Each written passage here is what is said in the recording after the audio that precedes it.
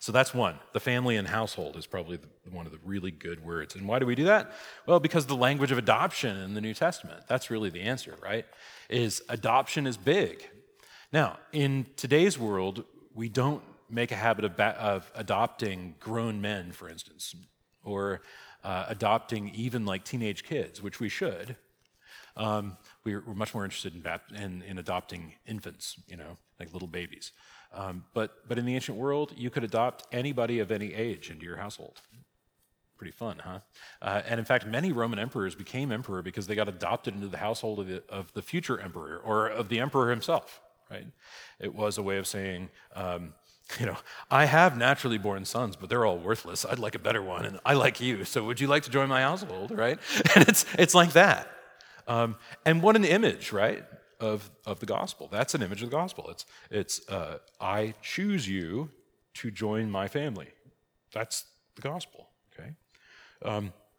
As the body and bride of Christ, Paul speaks in Ephesians chapter 5 about this wonderful union between Christ and his church, which is a bodily union, right?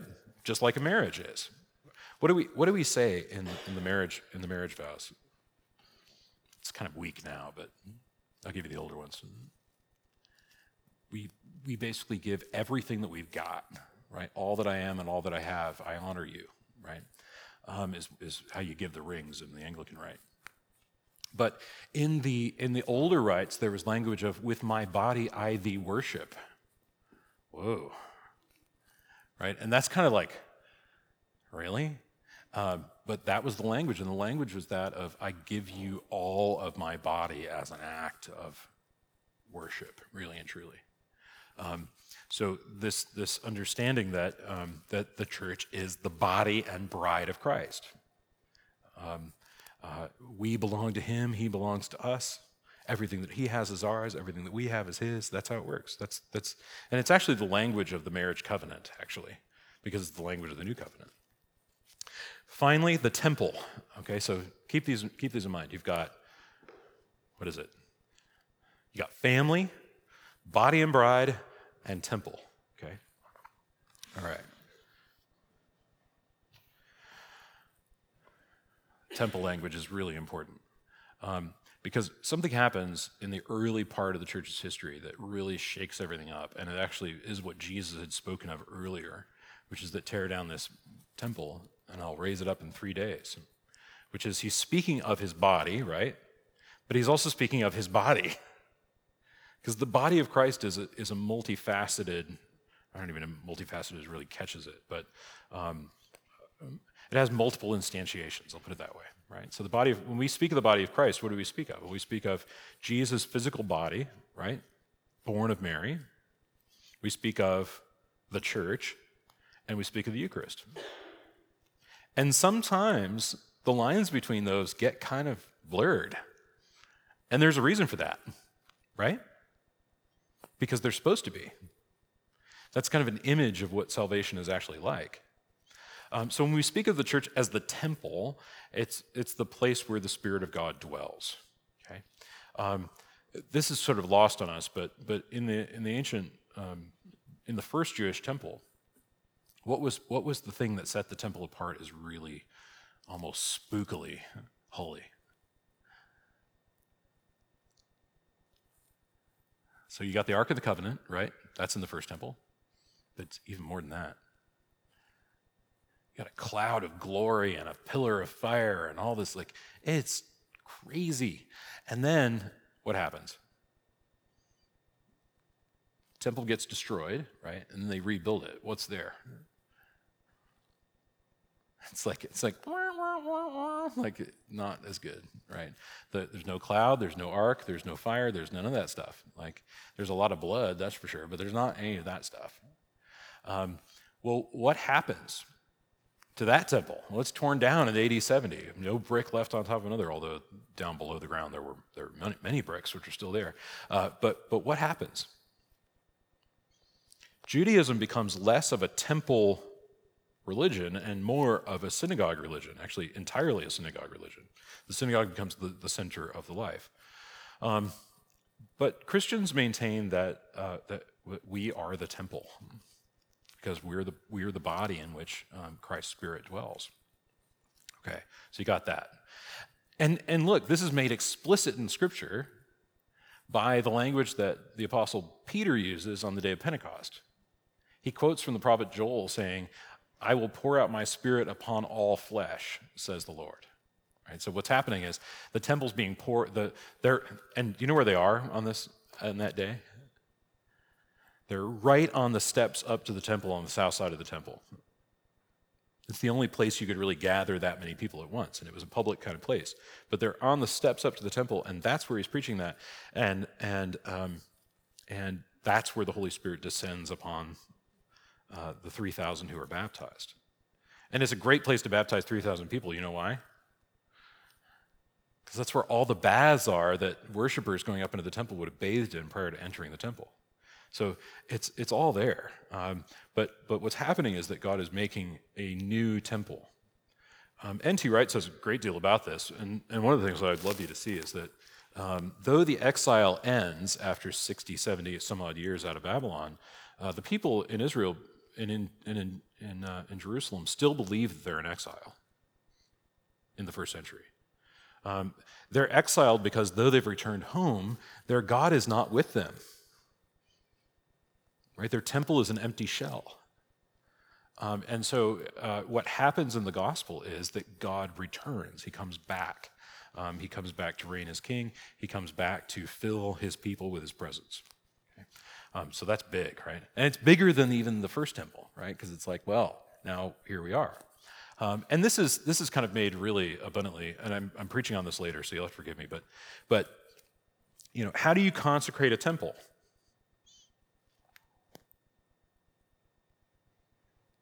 It's a bloodbath, right? You go around with blood and you sprinkle it on all the walls and all the surfaces and everything. And sometimes you do it once a day, every year. It just depends, right? Tons of blood everywhere, okay? What happens in the church is that we don't do that. Why? Because of what Hebrews says, which is that Jesus Christ has entered into the heavenly places to stand there on our behalf, okay, before God. And what ancient Christians did and kind of mimic this, you know, dousing of the temple with blood is they would go around with water, holy water, and would douse the people in that every Sunday. It's called the asperges. This is a big thing in medieval liturgy. We don't do it anymore, but there are shadows of it. And today is one of those shadows, right, where we will recite our baptismal affirmations, and then everybody gets a little bit of water. And it's that. It's to remind you of this baptism into which you are joined to Christ, who is at the right hand of the Father. Okay, so no need for blood. We're good. Got that. Okay, but this is this understanding of the church as the temple. Why is the church called the body of Christ? Oh gosh, I gave away the lead. All right. Why is the church called the body of Christ? The church is called the body of Christ because all who belong to the church are united to Christ as their head and source of life, and are united to one another in Christ for mutual love and service to him. This is just to say that Christ is the head of the church, right? For Anglican Christians, there is no other head of the church but Christ. Christ is the head and is the source of the church's life. And we are united to one another in Christ for mutual love and service to him. I'll say one more thing about this, which is that Christians today, because in America, we have this kind of like unbelievably pesky and unavoidable sense that what makes us Christians is our mutual agreement. Right? It's like somehow or other, you know, it's like, I figured out the same stuff that Catherine figured out. And now we're at the church. Isn't that cool? And I would simply say, maybe, but that's not what's really cool. You know what's really cool is that Catherine and I, being so very different, right, are joined together in Christ. Do you see the point? And therefore we are one. It's not our agreement that makes us Christians. It's not our agreement that makes us members of the church. Now, is agreement a good thing? Absolutely it is. But it's also not even the reason for our agreement is being in Christ, right? Any of it should come from Christ. But there's this sort of idea in the minds of many American Christians that you sort of arbitrate all of that agreement in advance, and then you're the church, and then you can sort of do your thing. But that's not actually how it works. What actually happens is we are joined to Christ in the church's life, and we therefore draw our life from that life. And we draw all that we might believe in that way too. What are the marks or characteristics of the church? The Nicene Creed expands upon the Apostles' Creed to list 4 characteristics of the church. It is 1, holy, Catholic, and apostolic. So the Nicene Creed has this wonderful little phrase, I believe in one holy, Catholic, and apostolic church. You know it because we say it on Sundays. And it's typically, those are called the 4 marks of the church. So the church is 1, holy, Catholic, and apostolic. And we're going to go through each one. All right, we good so far? Anybody just too tired to suffer through this? All right, well, we'll go. In what sense is the church one? The church is one because all its members form the one body of Christ, having one Lord, one faith, one baptism, one God and Father of all. The church is called to embody this unity in all relationships between believers. Okay, break this down a little bit. You know, it's really hard for Christians to believe in one church when we got a church there, we got a church there, we got a church there, we got a church there, we got a church there, like there's a church over there, there's like churches everywhere. How are we one? Well, it really does, I think, hinge on what Paul says in Ephesians. One Lord, one faith, one baptism, one God and Father of us all. One. There's not multiple Christs, not multiple Jesus, not multiple faiths, not multiple baptisms for that matter. I mean, one of the shocking things that I think, well, it's only somewhat shocking because there are exceptions to every rule, but it is amazing that churches have by and large kept baptismal discipline all these 2,000 years. Would you not agree? Like, to be baptized in the name of the Father and the Son and the Holy Spirit is normal, okay? Being baptized in the name of Jesus only, just strange. That was a strange thing that happened in some Pentecostal camp in the 1910s or something, and somebody stayed up late drinking too much coffee and had a vision, and that was that, right? And that's the story, okay? I'm not kidding, that's the story, okay? He woke everybody up, telling them that they all needed to be baptized in the name of Jesus because he, had a vision, okay. But when we enroll members of Christ Church, we enroll you based on you turning in your baptism record. That's it. Why? Because that's the membership vehicle, is baptism. Okay. Having said that, I don't want to give the impression that the church's unity is a kind of minimal unity, because our unity is in whom? In Jesus, right? And though there may be vast disagreement among Christians, though there may be vast conflict among Christians, our unity is in Jesus, and he is not divided. I love what Paul says. Is Christ divided to the Corinthians as they have their little factions and things, and they're very proud of their factions, and he just asks them, is Christ divided? And the answer is no. So just something to keep in mind. I do believe the church is one. I also believe the church is called to deeper unity, and deeply called to that unity. The church is called to embody this unity in all relationships between believers. I will also tell you that many of our divisions, our sad divisions, are really based in a kind of pride that really has no place in the Christian life. And so we have to enter into these things with humility, which is really hard to do when you think you're right.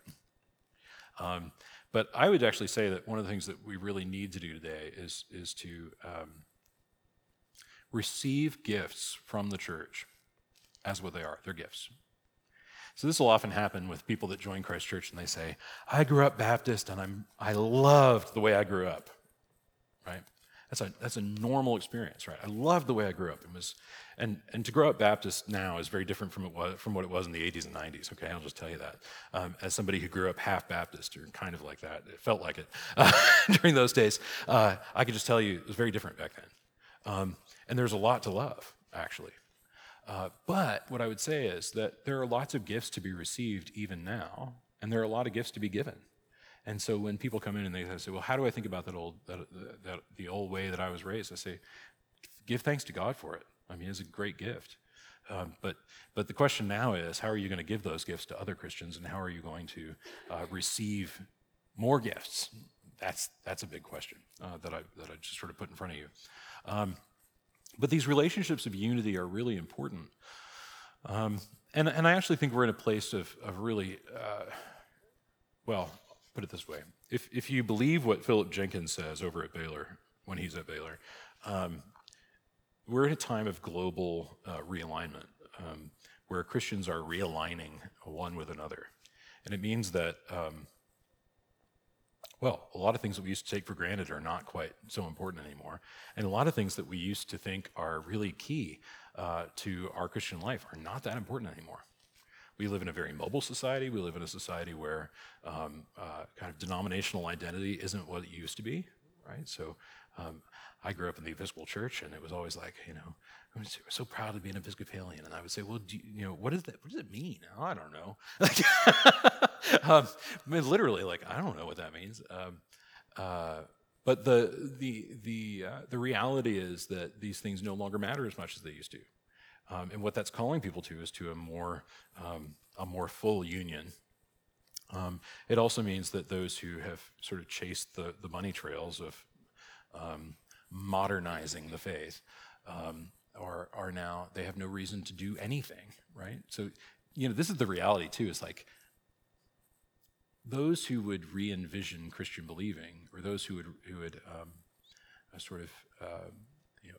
and there are lots of ways to do this, right? And you hear a lot about this now in terms of deconstruction, but the big thing that happens in deconstruction is not that you become sort of a nice Christian who doesn't believe all the hateful things you used to believe. What does it mean, usually?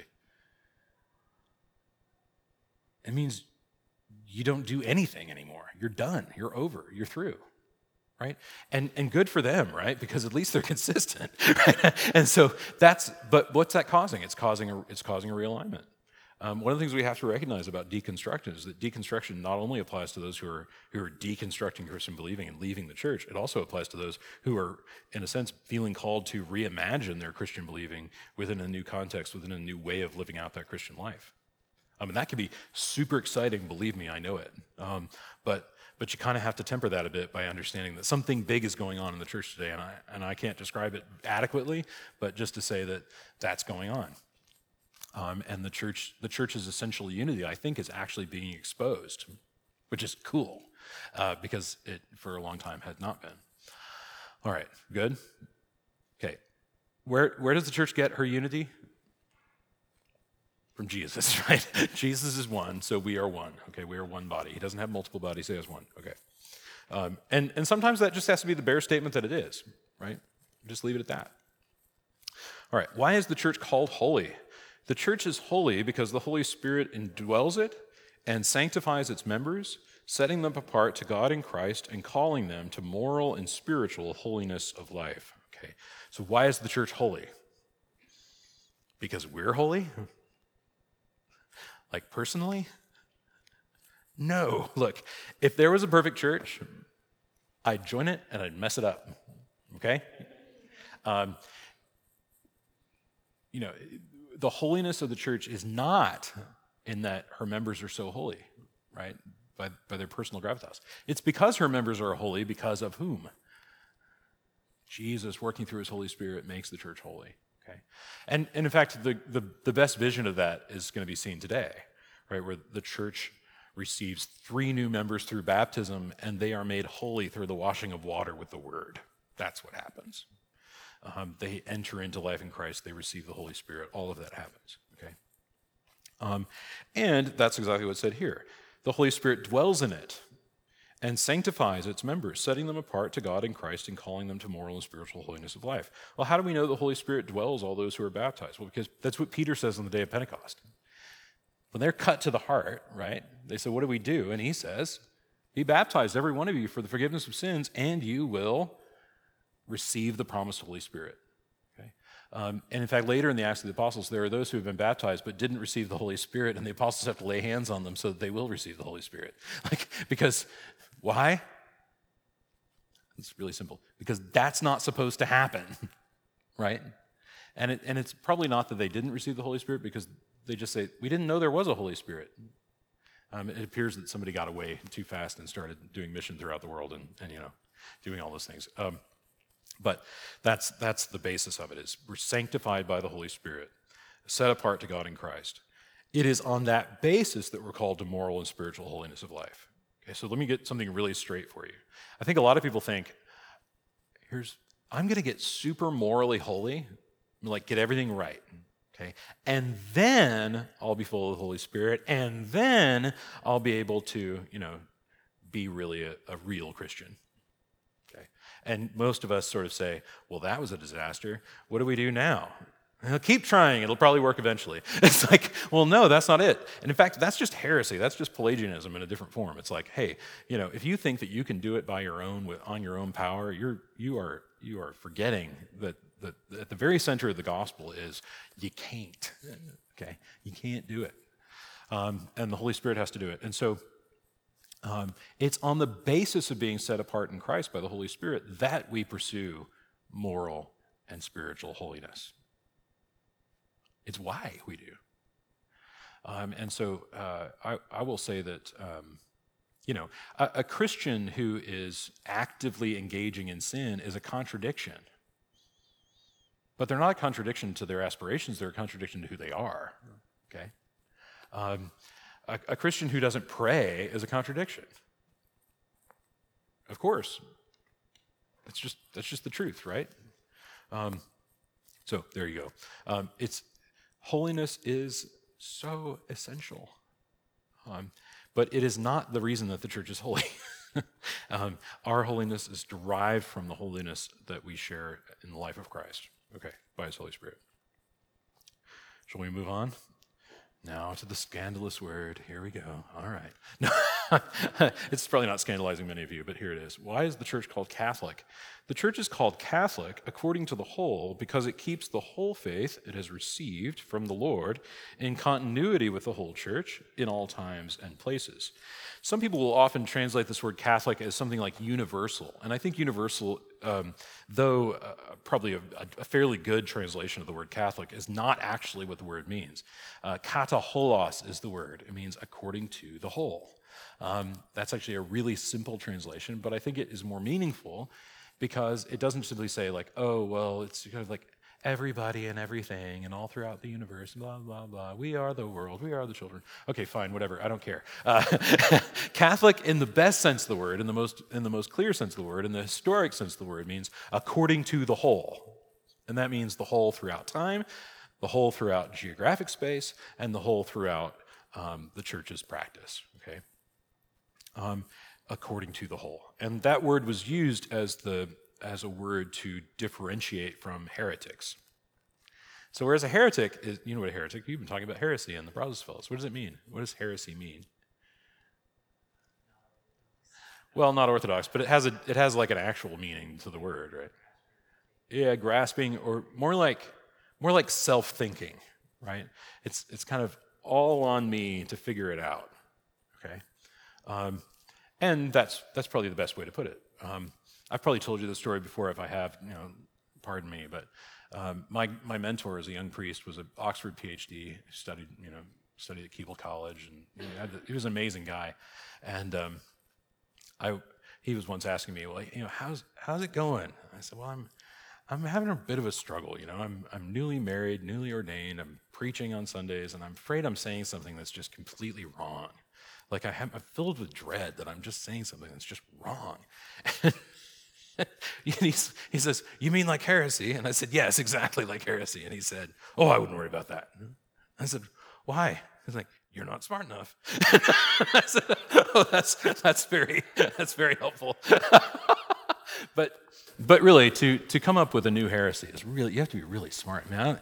And I don't even think there's any room for that, right? Because it's just so, all the bases have been covered already. There's nothing new under the sun when it comes to this. But to be Catholic means that you reject all that. Right? You reject all the innovations, all the kind of, localized ideas. Probably the greatest thought on this comes from a guy named Vincent of Lorraine, he calls himself the Peregrinus. He's a pilgrim, and he travels throughout the church. And what he says is that is to be considered Catholic, which is held always, everywhere, and by all. So always this has always been believed by Christians throughout the centuries. Okay, so there's a good one. This is writing about the mid-5th century. Okay, he says always. So it goes all the way back to the beginning, all the way back to the apostles. So there's a good one, right? That gives you kind of basis for it. And you might say, but what about the Trinity? It's like Christians have believed in the divinity of all three persons of the Trinity forever, right? Just say that. These are not kind of new doctrines that arise. Otherwise, what would someone say? This is a new doctrine. It can't be accepted. We're changing. We can't do that, right? But nobody says that. In fact, everybody claims like what they've been holding is the teaching that's gone back the whole time. Or they just say, well, I've been reading my Bible lately and I don't agree, right? So that happens too. Always, everywhere. So everywhere refers to geography. So it's what's happening throughout what's believed in the whole church throughout the whole world. And now geography is not a really great way to look at that, but in the ancient world it definitely was, because you would say, well, the Milanese do this and the Syrians do this, so those can't really be considered Catholic, those little practices that are different place to place. But what do they do? It's this. Like they share that in common. Okay, so that's a great example of it. And by all means that that everyone does it. Okay? Everyone does it. Everyone believes it. So there's unanimity involved. Now, of course, unanimity is thrown to the. It's difficult when there's disagreement, right? You say, well, how can this be held that way? But all is much more of a sense of, in a sense, majority rules. Actually, that's not putting it too brashly at all. Majority actually does rule, because there's an understanding that the, if I'm getting in the weeds here, just let me know. There's a phrase in Latin called the consensus fidelium. So it's the consensus of the faithful drives doctrine. And we know that, right? Because look, the moment that you start to say, well, we all know that Jesus was raised from the dead, but what if he wasn't? Okay, well, it shouldn't shock anybody that the moment you start to believe that, you start to just kind of say, well, I know that I shouldn't probably take hits of LSD, but what if I did? And then you do it, right? And then there's all these other things that happen, right? And license is a crazy thing, because the moment you open those things up, lots of things start to happen. And you think I'm joking? No, I'm talking about a bishop. Okay, so this was in the 60s. A bishop, said, well, what if the resurrection didn't happen? And then he was doing LSD. I mean, it's like, it wasn't far off, right? Because this is how it works. You let go of things, and then you think, well, everything's up for reappraisal, everything's up for re-envisioning, and then you're stuck in a weird world. So that unanimity of doctrine actually matters, because what we say is that the faithful say this over and over and over again repeatedly, and what do we find? Oh, that's true. Like, that's what's Catholic in the deepest sense of the word. Okay, now, note what I didn't say in describing the word Catholic, because I'm an Anglican. Nothing about the Pope, nothing about a magisterium, nothing about being in jurisdictions of various kinds, right? Because that's not at the heart of the word Catholic. It just isn't. Anglicans expressly reject the idea that you have to be in this communion or that in order to be Catholic, or that you have to be under this bishop or that bishop in order to be Catholic. Catholicity derives from who we are as Christians. Okay, I'm just going to say that really strongly. Okay, all good? All right. Now, we don't contest that, right? Maybe we say, like I would say, no, they are. But it's insofar as they're in accord with what is Catholic, right? And that actually transcends them too. Although I will just tell you that I live in some manner of fear that potentially, and we all should, right? I mean, this is a normal thing. We should live in some manner of fear that we're losing our grasp on Catholicity, right? I think that's a really important thing to sort of live in a kind of terror of, is you sort of say, like, in what ways am I just doing this because I think I'm right, and I like to be right, and I like to be in command, and I don't really like authority, and I really want to fly away from it? Well, here's the answer to that question, and that quandary is, pay some attention to it, right? Don't let it go. Think about it. Pray about it. All those things are important. Okay. Why is the church called apostolic? An apostle is one who is sent. The church is called apostolic because it holds the faith of the first apostles sent by Christ, In continuity with them, the church is likewise sent by Christ to proclaim the gospel and to make disciples throughout the whole world. This word is so important, right? Brian Sears tells me, because this is his entire course of study with the history department at Baylor, about the new apostolic movement. And it's kind of like this just group of people that are like, we have apostles now, isn't that cool? And whatever the apostle says is true, and we have to follow it, no matter how weird or how crazy. It's like we have to follow it. Well, okay, that's not what we mean by apostolic, okay? Apostolic means that the church proclaims the faith in continuity with the apostles. Now, what is an apostle? Well, the Greek word apostolos is actually the word, it's kind of akin to the word for angel, angelos, right? But it is actually much more of a messenger, not a heavenly messenger, but a messenger, one who's sent with a message. Now, the best way that I can describe this is exactly as we use a similar word today, apostle, posta, the post office, okay? Now, just hang with me for a bit because it's all there, okay? When I put a letter in the mail, what is the post office supposed to do with that? Deliver it, okay? Now, what if I find out that some guy in the post office is opening the mail and changing my letters?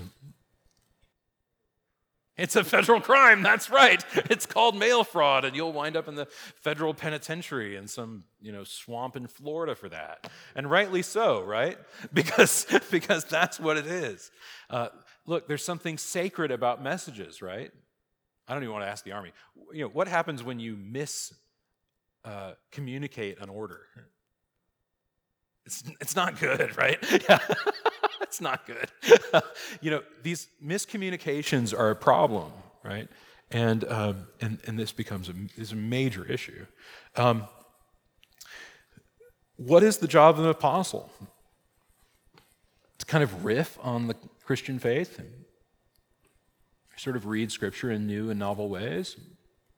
Not at all. It's to be passed, right? Passed, received. And Paul uses this language. Actually, the word apostle is actually tied up in the language of tradition. Because, look, Paul uses this language consistently. 1 Corinthians chapter 10, 1 Corinthians chapter 15.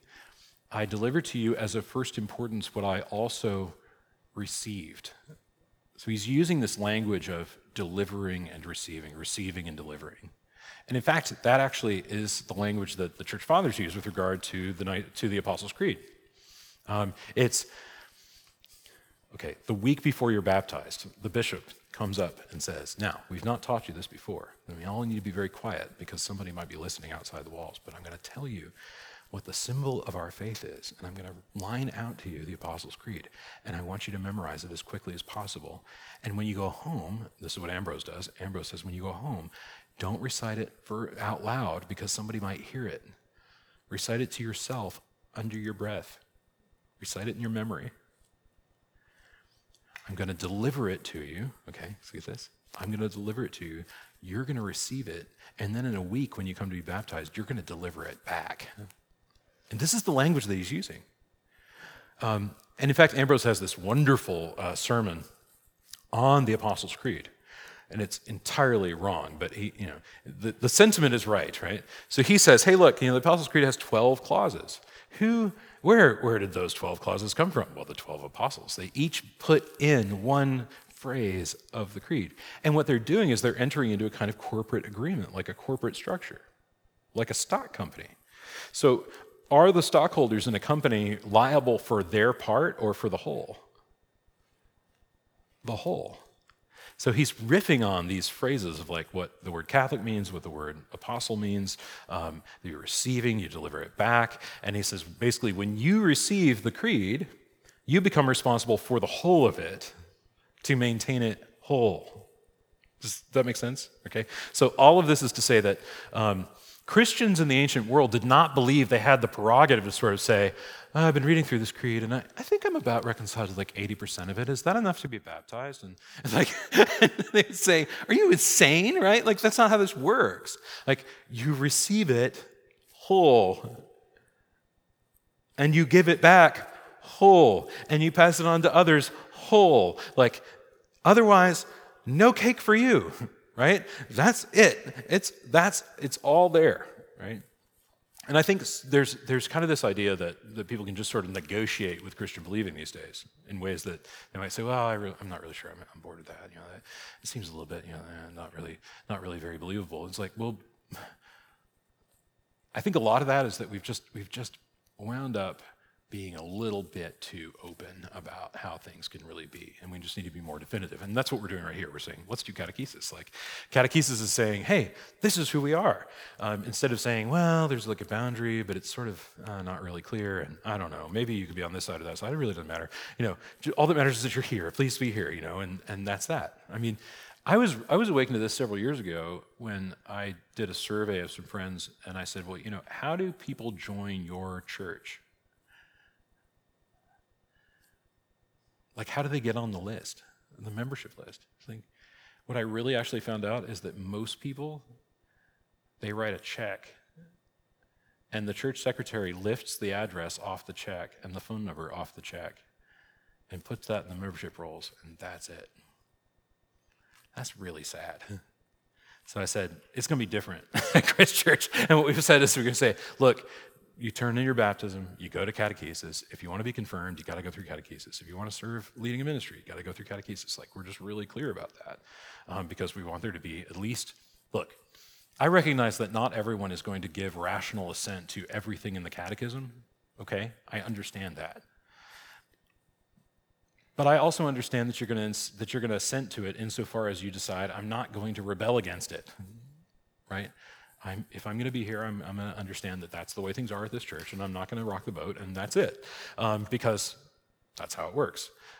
We're not Baptists. You can't have a sort of vote by the church and say, soul competency, and now I'm going to force my soul competency on your soul competency, and all that. No, it just doesn't. No, that doesn't happen, right? Parish churches can't sit down and vote on doctrine. A vestry can't vote on doctrine, okay? I've actually, I've been in the room when there have been some vestries that have said, we want to put out a doctrinal statement. And the rector will say, well, we could do that, but I'm going to write it. but I just say, in vestry meetings, I continually say, no, it's my job to teach, and we're not going to make decisions about that because that's already been decided. Or I will ask the bishop. It's really just that simple. Because I received and I deliver, and that's my role. I don't have any prerogative over the faith at all, none. Okay, we clear there? All right, it's on that basis that the church is sent out into the world, right? I want you to really notice this in Scripture. What Jesus says to the apostles is, as the Father has sent me, even so I send you. Now, there's a lot more going on in that text than I even want to say, but the reality of it is that Jesus is saying, in accord with the same way in which I was sent, or just as I was sent into the world, I send you. So how is Jesus sent into the world? Think about his baptism. The Holy Spirit descends on him like a dove. This is my beloved Son, with whom I am well pleased. What? Listen to him. So how are Christians sent into the world? As the children of God, given the gift of his Holy Spirit, and we actually gain a listening. We gain a hearing because of that. I can tell you that the days in which the church, I don't even think they ever existed, but there was a time in which everybody thought, oh, we'll just sort of rationally argue with everyone and argue them into conversion. It's like, well, that's definitely not happening now, and I don't think it really ever happened at all. The reality of it is that the greatest hermeneutic of the gospel is Christians who actually believe this stuff and live by it. That's the reality of it. I don't know of anybody who's really converted outside of actually knowing Christians who took this stuff seriously, who really did it. So there's your sent. Likewise sent by the Christ to proclaim the gospel and make disciples. What is a disciple? One who believes? Okay, let me break you a little bit of this. Jerry Kramer, who's a missionary that's associated with us, he has broken me of my understanding of what a disciple is. I always thought a disciple was just some sort of oh, you're just one who's learning the faith, or you're a good Christian. He's like, no, a disciple doesn't have to believe anything. All a disciple has to do is just be learning.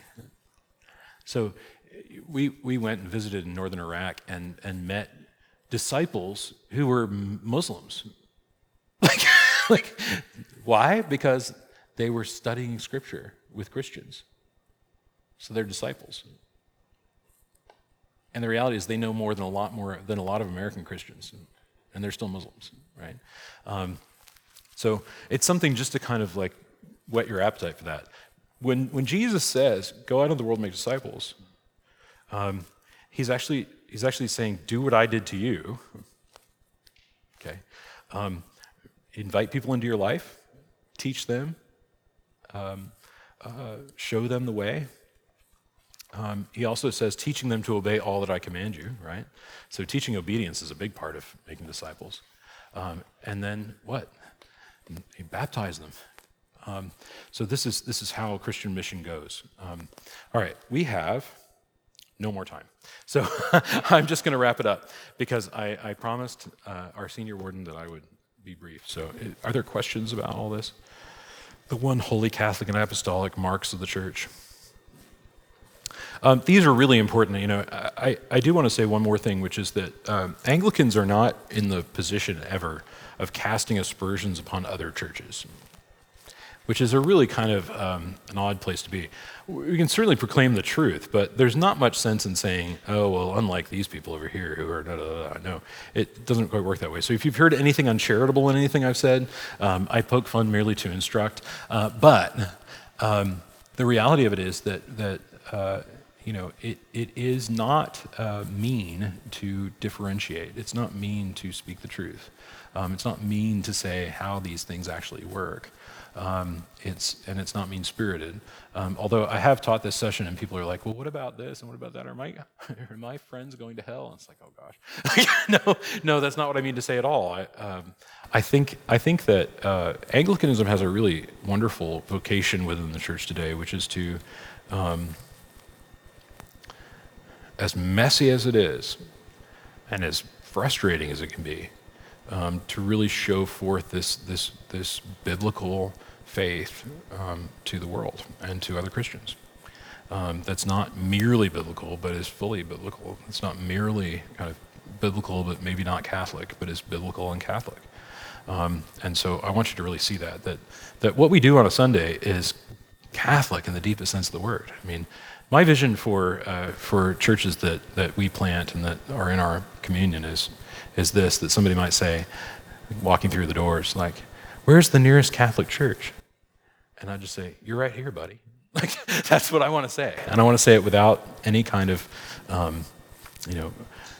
without being farcical at all. I want to say, no, you're right here, this is it. So hear my heart in that. Thank you.